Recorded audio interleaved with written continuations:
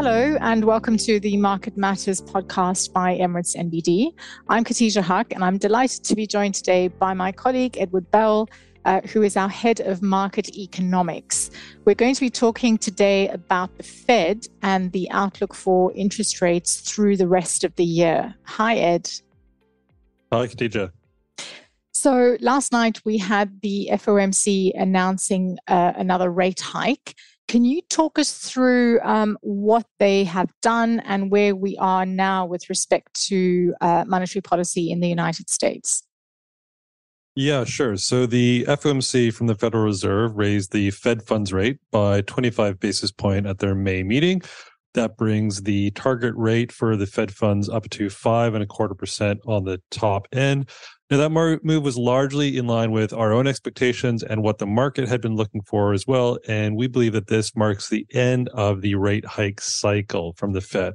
It started last March in 2022, and the Fed has hiked 10 times since then, taking a total of 500 basis points of monetary tightening in just a bit more than a year. That's been its largest and really its fastest pace of interest rate hikes since the very high period of inflation in the 1970s and 1980s. But even then, the rate hiking cycle was a little bit more scattershot, where you had some rate hikes, but then rate cuts. This time it has been much more uniform in going in one direction only. The hike was really well broadcast, I think, in the last FOMC meeting that we had in March, and markets had largely been expecting it. So most of the attention was not really on the move itself, but really on the kind of commentary that the Fed had in terms of the outlook for rates going forward, and also how they were assessing the kind of strain that we're seeing in the financial system in the U.S., particularly with some of those mid to large regional banks. So in terms of what they signposted in the press conference and the statement about the path forward for rates, have they indicated that they are done or have they left the door open for further hikes? Yeah, I think what we saw last night from Chair Powell, similar to what we have seen from other central banks, is a sort of rolling back of the forward guidance that central banks had been using during different phases of low interest rate policy, in terms of giving a clue as to where policy rates were going to be headed. In the kind of pre-pandemic times, it was nowhere really. But we had a shift in the language in this statement, where we previously had a line where they said some additional policy firming could be introduced, and there was still a lot of uncertainty about what that meant. But basically, they watered that down to say that they're going to assess the cumulative impact of the rate hikes that they have taken so far and how they're passing through into economic activity and into inflation before they make a judgment on what to do next. And that was sort of backed up with the commentary from Chair Powell in the press conference after the FOMC, saying that the Fed no longer anticipated the need to hike further, but they would be basically assessing the data flow over the next couple of months to determine what would be needed going forward. So data dependent then, given potentially the high degree of uncertainty as well about what's happening in the US economy and in the US banking system. We've obviously had headlines over the last few days about small and mid-sized banks that are coming under strain. And there were also quite a few questions in the press conference with respect to the situation in the US banking sector. What impact do you think this banking sector stress is going to have on the Fed's outlook and potentially on monetary policy going forward? Yeah, well, the headline view from the Fed still seems to be that the banking system in the U.S.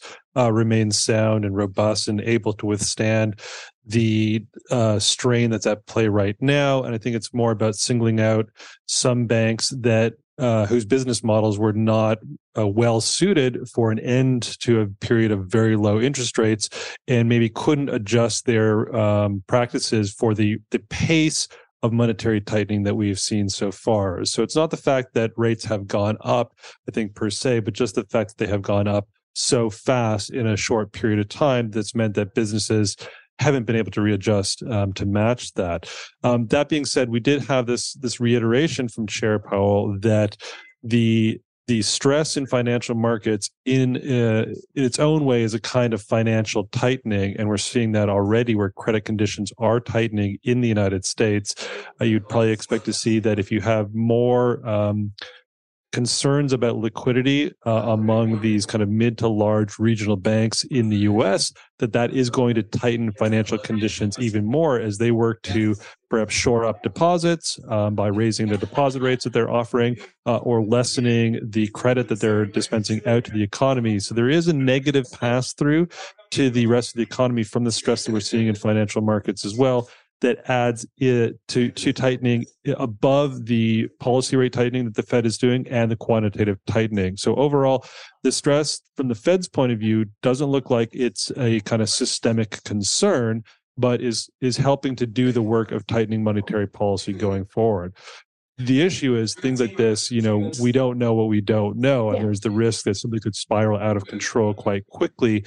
And I think if we saw a spread from some of these mid to large size regional banks to a larger kind of universal bank in the US, then I think that would really give the Fed pause and force them to reevaluate and adjust their stance on monetary policy. So going away from this restrictive stance to something that is much more accommodative, perhaps deploying emergency liquidity tools as well to help sure that there isn't a complete kind of credit seizure in the U.S. economy. I think it's important, though, to note that when he was talking to the journalists in the press conference yesterday, he made it very clear that the Fed has a dual mandate, and one aspect of it is price stability and bringing inflation back to the 2% target, and how committed the Fed is to doing that. So even if we are seeing stress in the financial system in the United States, I would imagine the Fed would only really respond if, as you say, it becomes a systemic issue.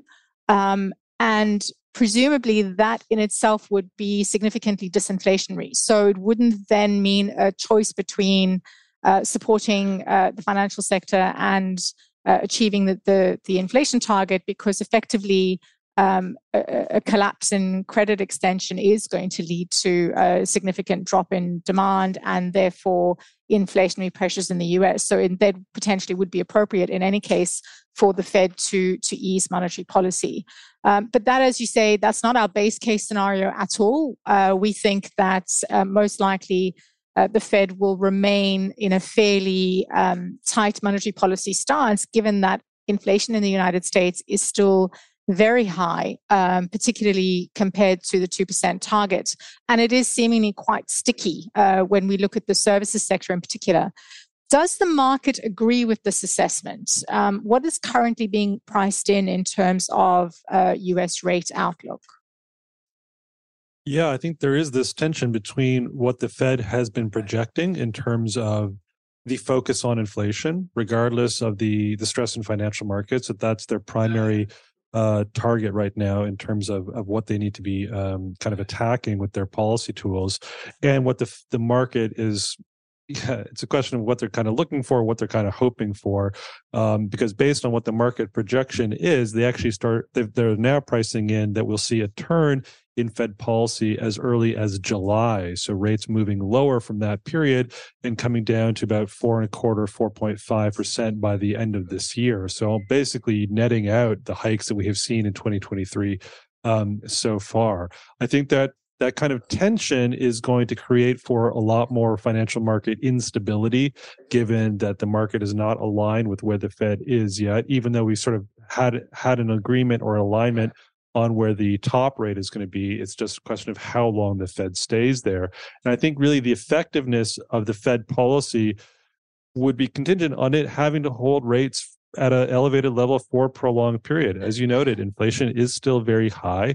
And based on the Fed's own economic projections that they released back in March, they still saw inflation above target by the end of this year. So that doesn't really allow them to move to an accommodative stance. They would still need, by their own kind of criteria, to maintain a restrictive stance. So if you take that kind of view as a given that inflation is going to be above target, then the Fed needs to at least hold if not do potentially even more, which again is not our core view, but maintain a kind of restrictive stance. But markets are looking for rates to be going lower. And that's creating some, I think, instability and some more volatility in asset classes. So we have seen a real drop in treasury yields. So if you look at the 2-year treasury yield in about the last month and a half, we've gone down by about 120 basis points from over 5% to about 3.8% at present, as markets have been enduring this shift in what they think the Fed is going to do, but also the stress in financial markets. And I think this also has an important consequence for where we see the development of currency markets over the rest of the year, because it's important to keep in mind the Fed relative to other central banks. A day after the May FOMC, we have the ECB, which is due to set interest rates, and we're expecting them to hike by 25 basis points and perhaps at least another 25 basis points in a few months' time. So the ECB still looking much more stridently hawkish in their approach to setting policy, and that's meaning that we're expecting to see the euro perform better than the dollar this year. So getting to about a 112 level by the end of Q2 from closer to 110 at present. Similar story might be developing in the UK, where the Bank of England is contending with inflation still around 10%, so way higher than what we have in the US. So really not in a position where they can ease back in policy anytime soon. So I think, that's potentially quite a positive for the region. If we have seen a peak in the dollar and we start to see some improvement in the exchange rate that allows the pegged currencies to be a little bit more competitive, particularly against emerging market currencies, which is where most of our tourism revenue comes from. But clearly, higher borrowing costs in the United States are going to affect our region. We have pegged currencies in the UAE and largely across the GCC. So central banks in our region have had to follow the Fed, and we've effectively imported the 500 basis points in rate hikes that we've seen. It does have an impact on the non-oil sectors of the economy, and the higher rates are one of the main reasons why we expect non-oil sector growth to slow this year relative to last year. So consumers facing higher borrowing costs will have less money for discretionary spending, so that will potentially be a dampener on consumer demand. But also private sector businesses are now facing a much higher hurdle rate when they are assessing new investment projects, right? So they need to be able to generate a much higher rate of return to make those projects viable. And so that potentially is a dampener on private sector investment in the UAE and to some extent the rest of the GCC as well. But of course, where we have government-led investment projects like in Saudi Arabia, those perhaps are a little bit more immune from the interest rate impact. Overall, though, we are expecting in the UAE non-oil GDP growth to slow to 3.5% this year from around 6.1%, which is our estimate for 2022 non-oil sector growth.